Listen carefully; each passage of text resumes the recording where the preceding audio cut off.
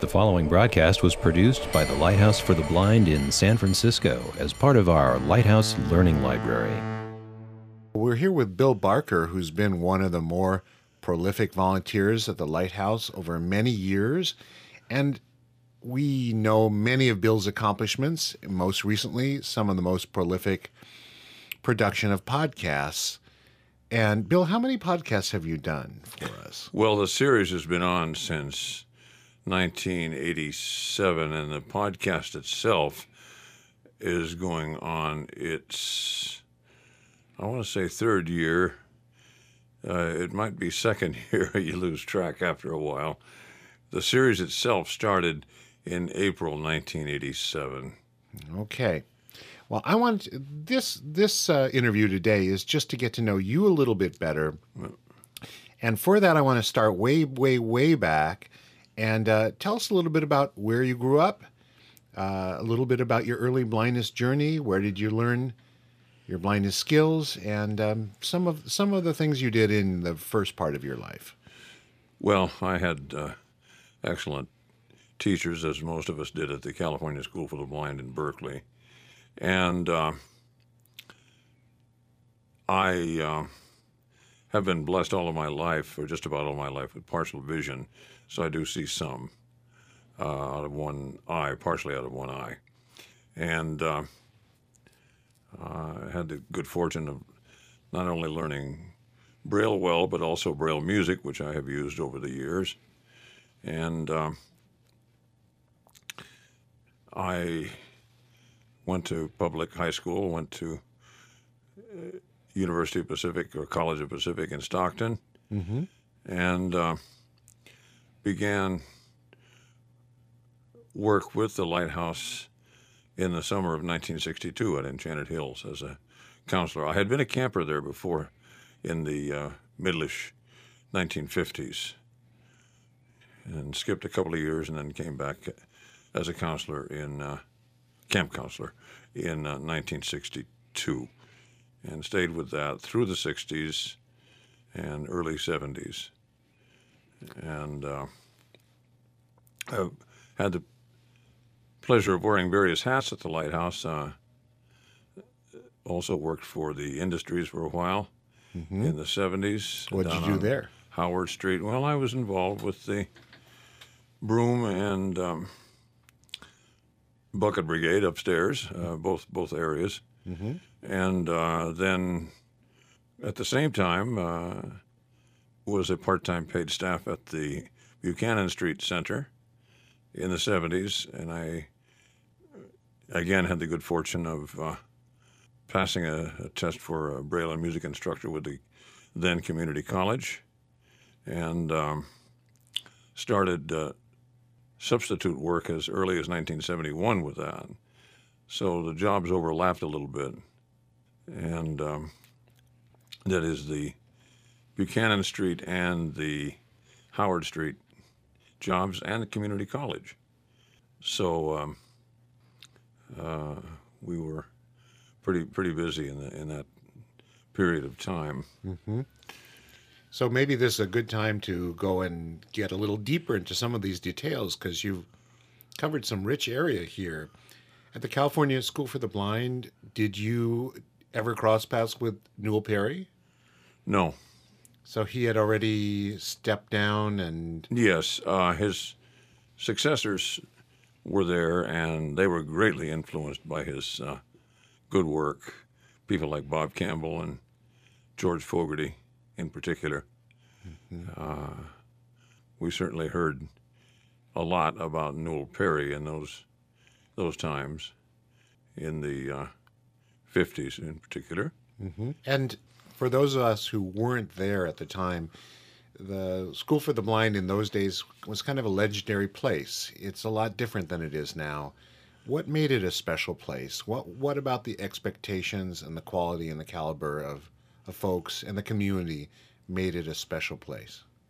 Well, the community was most definitely involved with the school, with everything from Boy Scouting, Girl Scouting to, I guess the girls had Campfire Girls, but anyway, it's the same idea. Cub Scouts, Boy Scouts, adaptive sports, lots of music, and I would say that shopkeepers were definitely in tune with the way the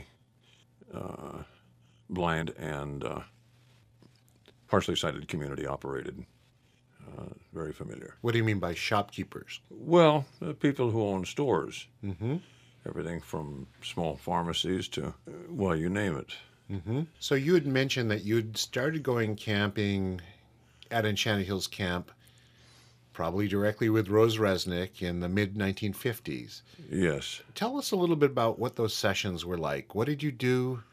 What were some of the favorite things you liked to do there? Well, as I have stated before, I think Rose, particularly Rose, emphasized in the play part of it a level playing field for the participants, and that instilled upon us. And again, she was very big on the music part of it, and some camp traditions. And her sidekick, Nina Brandt, was a military person, so in some respects the camp was a little militaristic in those days, but we seemed to be able to live through it with cabin inspections and flag raising and lowering, et cetera, et cetera. No big deal. It was probably instilled a little patriotism in us one way or the other. And we had our variety of everything from campfires to dances to just a variety of activity, both day and evening. The counselors' makeup, I don't believe has changed that much over the 50-plus years. Most of the counselors are young college students and still are, and good summer work for them. And well, that's in a nutshell. That's pretty much it. How long was a typical session in the 1950s? Well, that's a good question. They were 2-week sessions, and usually, not always, but usually Thursday to the 2 weeks later Thursday, usually. And what did you learn there that you didn't have anywhere else? What kind of personal growth, or what kind of skills, or what kind of just development did you learn, particularly at Enchanted Hills? Well, I have to admit that at the blind school, because of the location of my family, I was a day student, so I probably didn't learn how to keep clothes straight until I got to Enchanted Hills, and that you learn in a hurry at camp. And also learned, or enhanced, I should say, the idea of using what vision I am blessed with, try to do it well, and maybe once in a while help others. Certainly that was true at the school, but more so even at camp. They always had guide ropes, but still, it's a big area, and folks can get wandering sometimes, as we all do. So that enhanced that, as I say. So you said you became a counselor in 1962. I understand that in the early days there were no blind counselors. Were you the first blind counselor at Enchanted Hills? I was one of the first. I don't think I was the first, but I was one of the first. Our director, the late Lynn Brooks, himself was blind, and I think he had a little bit of vision, but blind per se. And he made it a point to hire blind counselors. And I can't speak for, because I was a camper, I can't speak for Rose's day on that, because I don't know that never knew her policy about that. So no comment one way or the other. What were your responsibilities as a counselor starting back in '62? We had a cabin. We worked with the young children and teenagers, and one would expect the responsibility of the well-being of the campers, and things were a little cruder then, but certainly livable. And I would say that there's not that much of a difference between what a fully sighted counselor needs to do and what a counselor with vision loss needs to do. I mean, you might get help once in a while, but nonetheless, the responsibility is there, and you're hired to do these things, and first and foremost, making sure that the well-being is there for the camping participant. So, Bill, you're one of those few people who can have a perspective that goes back just about 60 years on Enchanted Hills. And many of us in the community knew Rose Resnick later. She lived a long time. But if you can think back to the 1950s when you were a camper and this was her new baby, the new camp and all that, what was she like to be around? What was it like to learn from a very, very energetic blind person? What did you take away? Energetic is a very good word to use. If anything, that's understated, because Rose was energetic. Diverting for just a moment, I remember one time when I was working on a series at KLWFM in San Francisco. She was going to be my guest, for which she was, for a program I was doing. Oddly enough, she had been a guest on some morning show. Then she came to me, and she had her own series on another station and was still going strong at 11 o'clock that same night. That's really saying something. I mean, this is years later. But to answer your question, for most of us, I guess we thought she was a very pleasant person. Energetic, yes. You had the advantage, if you enjoyed singing and music and that sort of thing, you had the advantage of really enjoying it. Not everybody did, especially among some of the younger fellows that thought that it was a waste of time singing after each meal and so on and so forth. But many of us did enjoy it. And Rose was a wonderful musician, too, by the way. She just played piano beautifully. I think, thinking back, she knew what was happening at camp with her staff and how they handled things. I really believe that. And even when I was at the Rose Resnick Center, I didn't really work for her. At that time, I was working exclusively for community college. So I cannot comment on actually working for her. But I know she could, on occasion, be hard on her workers. Saw that. But that's human nature, I guess. As I mentioned, Nina was a bit militaristic, but one could live with that. And Rose knew everybody's name. You gotta give credit where credit is due. And you get 50, 60 campers there, and she seemed to know everybody. Mm-hmm. And had her finger in the pot, you might say, throughout the whole time, and catered to whatever age you were in at that point in time in your life, because they had adults too during her time. Mm-hmm. And I didn't work an adult session. I think my first adult summer, as I recall, was I believe it was 19. Did I work 62? I don't think so. I think I worked 63 was my first adult session. Anyway, it was a lot different from the youngsters, very less rigid, and adults had, frankly, more choices for activities to go to or just do nothing if that's what they preferred, and which was fine in that time. And again, I don't know whether Rose had that format or not. Mm-hmm.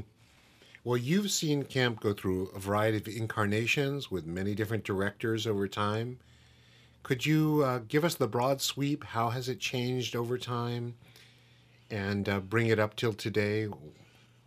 Well, of course, there was a little bit of a backlash when Rose and Nina had both left. Lynn Brooks tried, and I think in ways he did a very good job, especially with the adults. He, with the kids, almost was anti-music, but not quite, but leaning that way. What was the backlash against? Well, just again, it was so much music. He wanted camp activities to reflect outdoorsy camping type things. It wasn't against drama and music and that sort of thing, but it definitely wanted an outdoor feeling. And then we had a little tumult in '64 with a director that just wasn't quite suited for camp, and there was a change in midsummer where San Francisco Lighthouse staff actually ended up taking over. In '65, Lynn Brooks returned, and then in the late '60s, early '70s, the Wes Rich, who was the overall director at the Lighthouse, both for industries and anything else the Lighthouse was doing. His wife became camp director, and eventually their son-in-law, Norman Landru, became camp director. Their only hang-up was that they, in my opinion, were too Christian-oriented, which is fine as far as their own personal beliefs are concerned. Mm-hmm. But we had always emphasized, like at chapel services at camp, a universal, loving God and nature and that sort of thing. Not so much from a strict biblical viewpoint. And apart from the Christian influence, were the programs much different? Was music still diminished? Was there? No, it wasn't diminished. No. They, matter of fact, the Riches added innovations to camp. That's when things like the bowling alley and the basketball court was changed, and roller rink, and the pool was upgraded. Those would be late '60s or early '70s? Yes, along in there. Mm-hmm. So they added a lot of innovations and good ones. Mm-hmm. And that brings us to O.J. May? Well, I didn't work long for O.J. I think only one full summer, and then an adult session or two along the way. God rest her soul. We had a little difference of opinion. She, toward the end of summer, in my opinion, got a little lax with some of the counselors being on time to activities, and I'm one that I say, if you're up there to work, try to be as much on time as possible so you can get things rolling along, whether you're directing it or assisting, either way. And there are times when you just can't. Things happen. But more often than not, sometimes we got holding the bag and didn't get the support and help that one would like to have an activity go absolutely smoothly. But that's somewhat minor. But it's still, to me, it was a major difference. But I think, in all, she also was a very good director. And bringing it up to the present day, you've had some chance to visit Enchanted Hills as it is now. Oh, I think it's great. How is it great, particularly now? Well, I think Tony is very much in tune with, again, with different age groups, different interests. He's fair with his counselors for the most part. Again, he knows every camper, knows the whims and so forth and so on, and is quite interested in the well-being of the participants. And I think he's done some good things over the 10-plus years that he's been there. There were other directors, too, that did fine, both the Duncans and Jim Carrion and even John Paul for a year.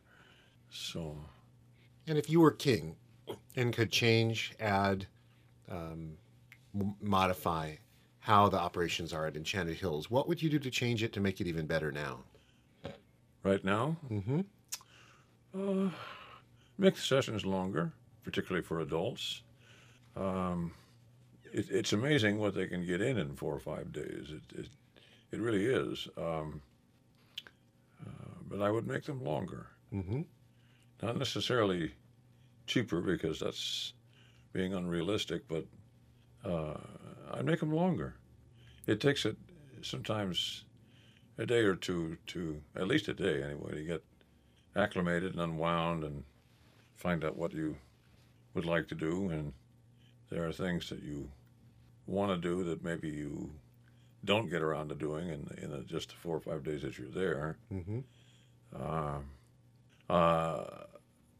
But I think all in all, though, I mean, it's amazing what they can do in 4 or 5 days. And that's even for many of them taking a trip to the wineries and the writing program that they have up there. And it's well done, but I think it needs to be longer. Any other additions to it? What other programs or activities would you like to see in it? I can't think of anything really offhand. And thinking back over the 60 years, you thought of something. Well, I just I invented this basketball business in the 1963, the way they handle basketball. Now, I happen to believe that, again, a level playing field, and I believe in letting pretty much the captains choose their teams, except that when I did it, when I was leading it, I would prefer that if you have one, say, partially sighted person on a team, you have to have another partially sighted person on the opposite team to be absolutely fair. I think the way they're doing it now, I believe, I didn't play this year. I was busy with other things. I think the way they're doing it now is everybody's blindfolded, and that you're putting the partially sighted and certainly the fully sighted at a big disadvantage, because they're not used to hearing the tapping sound or however you're doing it, and no matter what you say, people want to do well at a given activity, and I think the way we did it was right. That's all I'll say about that. Okay. I was just going to ask you a lighthearted question. In those 60 years that you've been in and around camp, what's the most trouble you got into there? That is held up to me all the time. 1958, warm night, Napa night, let's say, where the temperature is not going to cool down. It's Death Valley all the way. And we older teenagers were talking, and frankly keeping the younger ones awake, which was not very good. So we decided to hike up to the lake and go boating at 4 o'clock in the morning. Okay. So we do that, and that was fine. Then we got tired of that and got out and put the boats away safely and got ourselves back on the pier safely. And there was 3 of us. And then 2 of us were at odds as to what to do next. One guy didn't care, so he chose a number between 1 and 10. The other guy won. I was for hiking, because I knew my way around the property in those days. And my night vision was fairly good, and the moon was out, and all the right environment. Mm-hmm. I would not have gotten lost. But the other guy wanted to go swimming, so swimming won, and so we marched down to the pool, and I naively said, "Fellas, how are we going to find our trunks at this hour in the morning?" And the guys both said, "Man, who needs trunks?" So I figured, well, I guess they're right. So we jump in, and I had done a lap underwater, and I come up and see a light, a flashlight. I knew we were in double trouble, which we were. So we got dressed and got marched down to the cabins, and after breakfast, we were called to the back table, particularly by Nina, Mm-hmm. and they threatened right then and there to throw us out of camp. I was concerned because my folks were away on vacation, and I didn't have a house key, and or at least I don't think I did. Anyway, she gave us 5 minutes to present a case as to why we shouldn't be thrown out. Well, 2 of us, the guy who didn't care what we did next and myself, had good records at camp. Mm-hmm. So we went on that. And the third guy says, "Well, what about me?" And I said, "Well, what about you? You're in trouble all the time." But since she let 2 of us stay, she let 3 of us stay. That should have been the end of it, but it wasn't. On the very last morning, we decide, again, I think it was the 3 of us, that we were going to march down to the girls' area, which was a real no-no in those days, and help the LA ladies with their suitcases up to the area where they would be picked up and then eventually hauled off to the airport. And so we did that. And here comes Nina. And it took her about a nanosecond to figure out what we had done. And she very simply stated that after breakfast we would help all the young boys up with their luggage and suitcases, sleeping bags, and so forth and so on. And she would stand watch. So that was the big trouble we were in. My father, God rest his soul, got a big kick out of that. So, what's the importance in having a Camp for the Blind in 2013? It's changed. Maybe it hasn't changed. Why should we have this as a lighthouse for the next 63 years? Well, I think it's important, particularly in adaptive sports. I think you need the possibility to have participants excel, and it's much harder in, say, playing regular baseball or regular basketball or regular this or regular that. If you're mixing it in with fully sighted folks, most of whom are going to be faster and abler,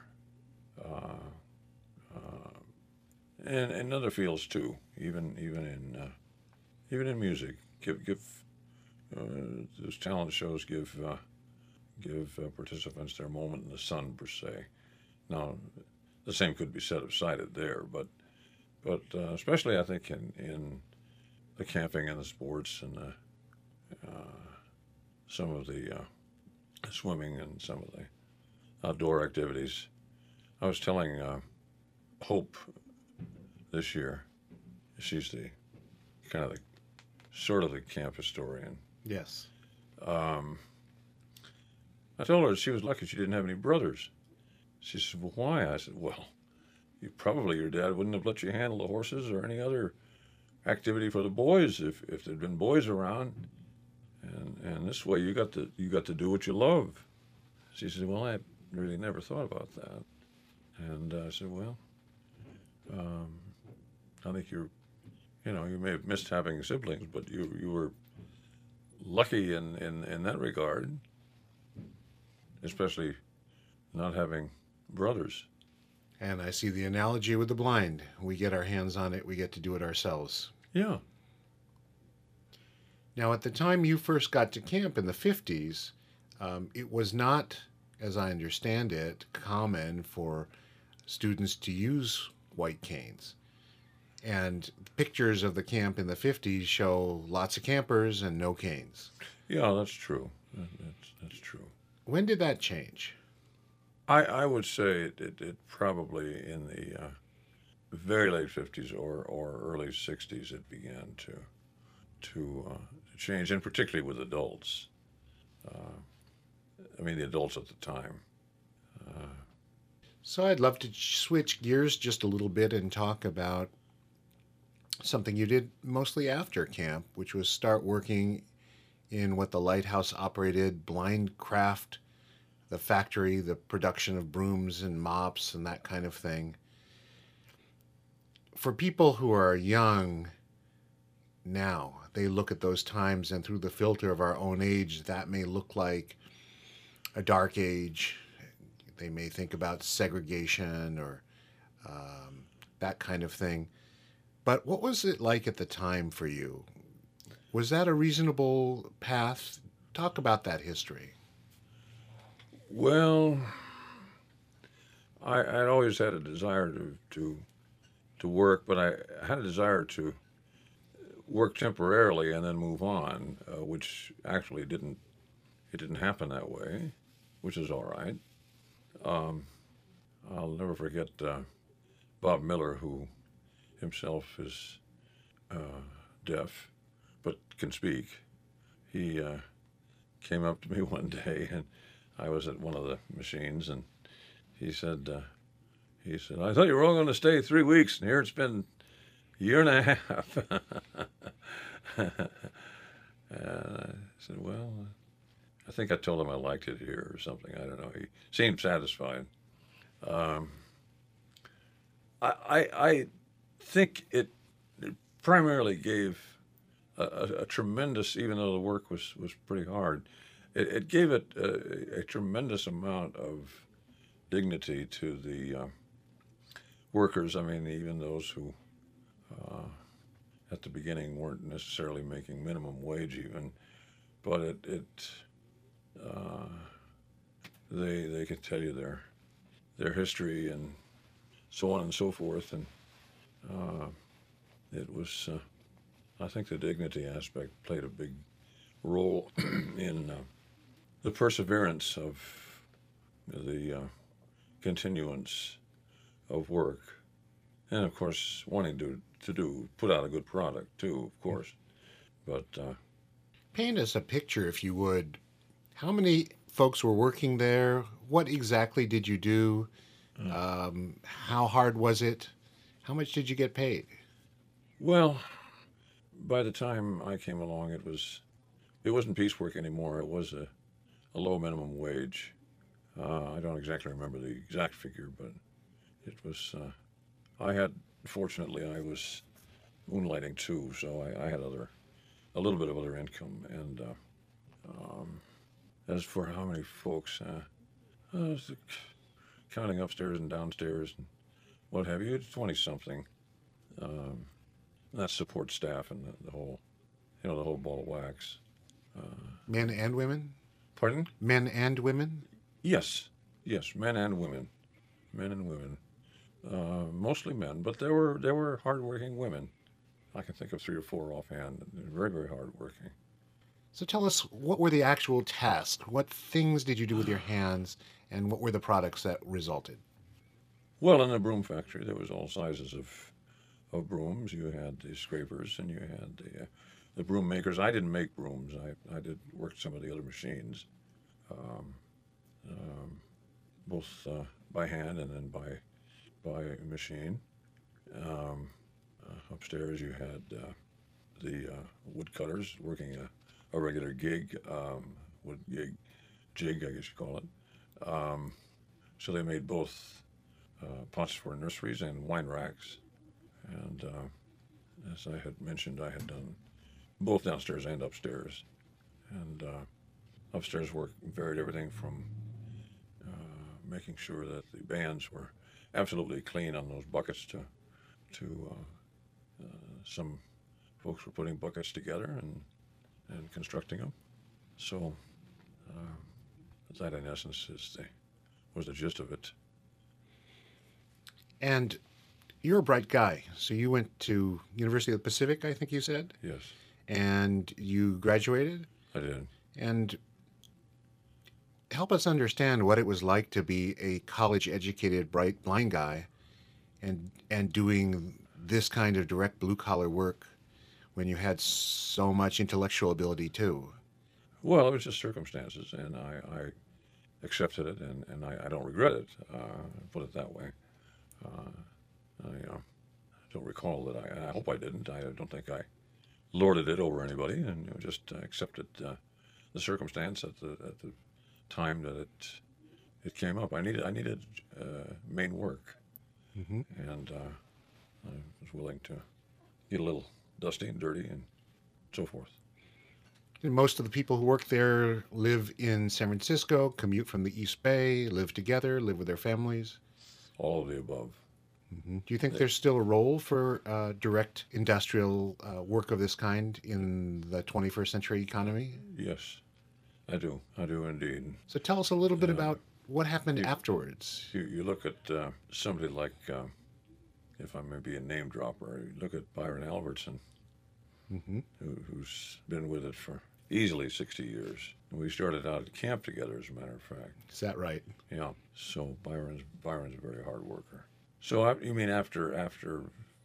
Well, I came to the Buchanan Street Center and worked both for community college and the center, Lighthouse, for several years in the 80s, the early 80s. What did you do at Buchanan Street? Primarily Braille music, general staff, everything from trying to assist to serve lunches to occasionally running the front desk to all the perks that one would, but primarily Braille and music. And somewhere along the line, you started using that fine voice of yours to broadcast and to record and later to podcast. That's overlapped. I mean, I did that from the 60s through the 70s at various and sundry stations, small markets, both in the San Joaquin Valley and here in the city. Here in the city on stations that are not the most popular stations in the world, but they have listeners, KEST and KALW in San Francisco, and a little then daytime station, KWUN in Concord, California. As I said, I always had other things going, even when I was working at Blindcraft. For our job seekers now who may be a little intimidated asking somebody for a job, finding a position, tell us about the process of how did you radio was in demand then, it's in demand now. How did you find the gumption to go to a station manager and say, hire me to be an on-air radio personality? Well, to tell you the truth, on most of the occasions, I bought my way on by having a sponsor that could pay for the airtime. So sometimes I wasn't making any money at all. Sometimes I was making a little, but yeah, it does take a little gumption. And I don't know whether I have it anymore or not. I really don't. But you talked your way in. I talked my way in, yeah. And tell us what kinds of shows you would have. Well, I did everything from children's specials to featuring We had a summer's worth of Lighthouse talent to just featuring old-time radio tapes, transcriptions. In the 70s, I did a little Baroque and Renaissance program in Familiar Classics called the Coffee Cantata, the name based on a Bach cantata, Coffee Cantata. Although I didn't use the Coffee Cantata theme, I used Handel. Handel plagiarized himself a lot, as many composers did. But the theme was just right at that time. And just technically, would you put the needle on the record? Would you set the levels? Would you do those things? Sometimes, but usually I had an engineer. Usually, which is what I frankly prefer. I can run a board, but I would much prefer to have an engineer. I'm just better sounding. Did you face much skepticism about people seeing a blind guy, maybe the first blind guy they ever met, being their on-air personality? No, not too much. I did have one peculiar incident in the very early 70s in the Valley. I had been in conversation with the manager of a small radio station in Lodi, which is near Stockton. Well, I guess you know where that is. Mm-hmm. Anyway, they were the FM was fairly new in those days, and I was going to do which I did, a 4th of July special, and I made it a point to say, well, if need be, I can run the board. I'd prefer to have a board operator, but I can run it if need be. But I will need someone to take the meter readings. After all, I'm partially sighted. Well, the manager didn't know what the term meant. He says, well, I don't want to take anybody who's partially sighted. He said, well, what did you serve time for in jail? I said, no, you're misunderstanding.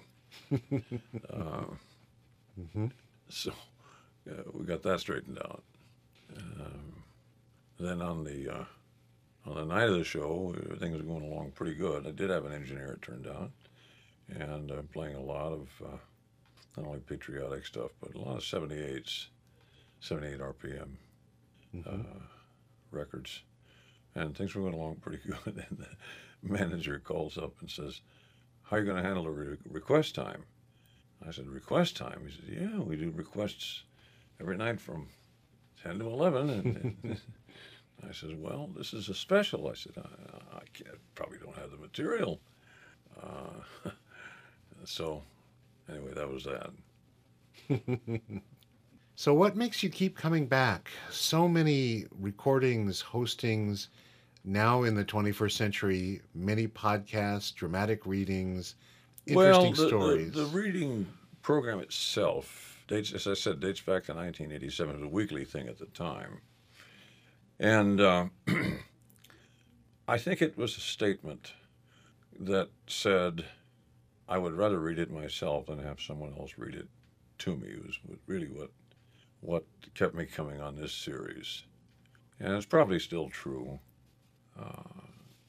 Of course, our listenership, realistically looking at it, I'm sure must be down from what it was at one point in time when we were on the SAP channels. But then I don't know for sure. I don't know who we reach via the internet and via Twitter. We might reach more than I think. I have to think in those terms. Mm-hmm. And my view has always been, whether it's for internet or whether it's for regular radio or commercial radio or public radio, my view has always been and still is, would my mother want to hear this program? Mm-hmm. So, Bill, as you look forward to the next generation of blind kids coming up at camp, blind job seekers, university students, what do you want for them? What do you want them to do or be or feel that you didn't have the chance to do? Well, that's a good question. I wouldn't say that it's so much of a chance, but I would like them to be able to develop good skills, be it physical or in writing or some something they can really get into fairly quickly and do it meaningfully and, again, stressing quality. Mm-hmm. Well, you've had a chance even recently to observe blind and newly blind people through the California Orientation Center for the Blind. You taught Braille there for many years. Are we going in the right direction in the training and in the expectations of the blind coming up? What's your observation? Well, here again, my own view probably is a little askew of what the Orientation Center wants, and that's not the reason that I'm not there. But I've always felt that if you have partial vision, if you're blessed with partial vision, you should use as much of it as you can effectively and know the difference between what you can use and what you can't use, and what you can't use, then adapt. They tend to, again, blindfold everyone, which is okay for to a point, but I think it's a bit overdone, and among the partially sighted, and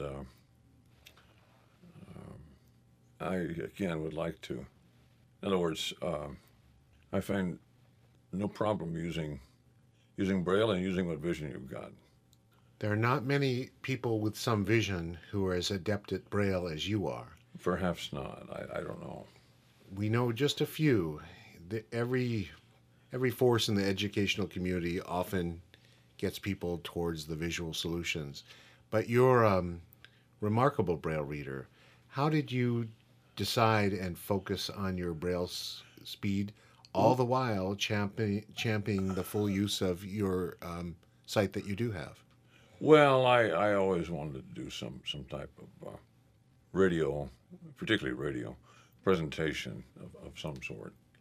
And, you're not going to be ad-libbing, so too much. Some, yes, but basically you're reading.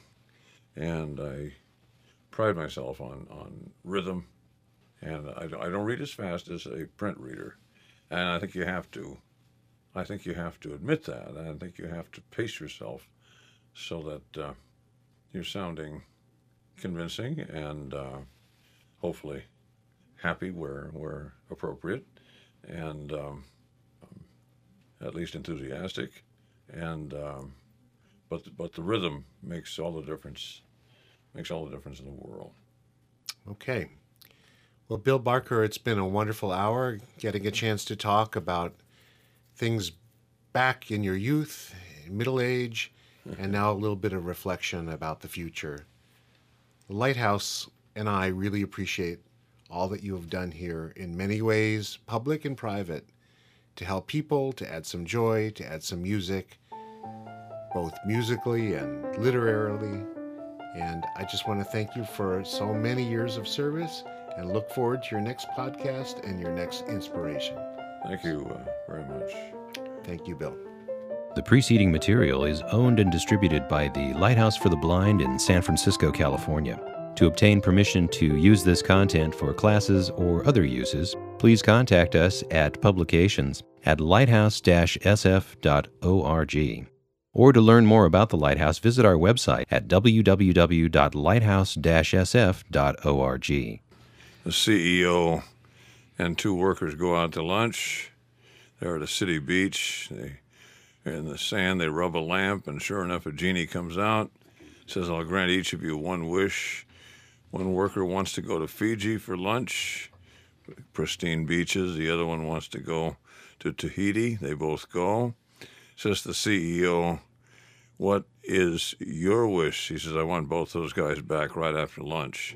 All right, man. Okay, nicely done.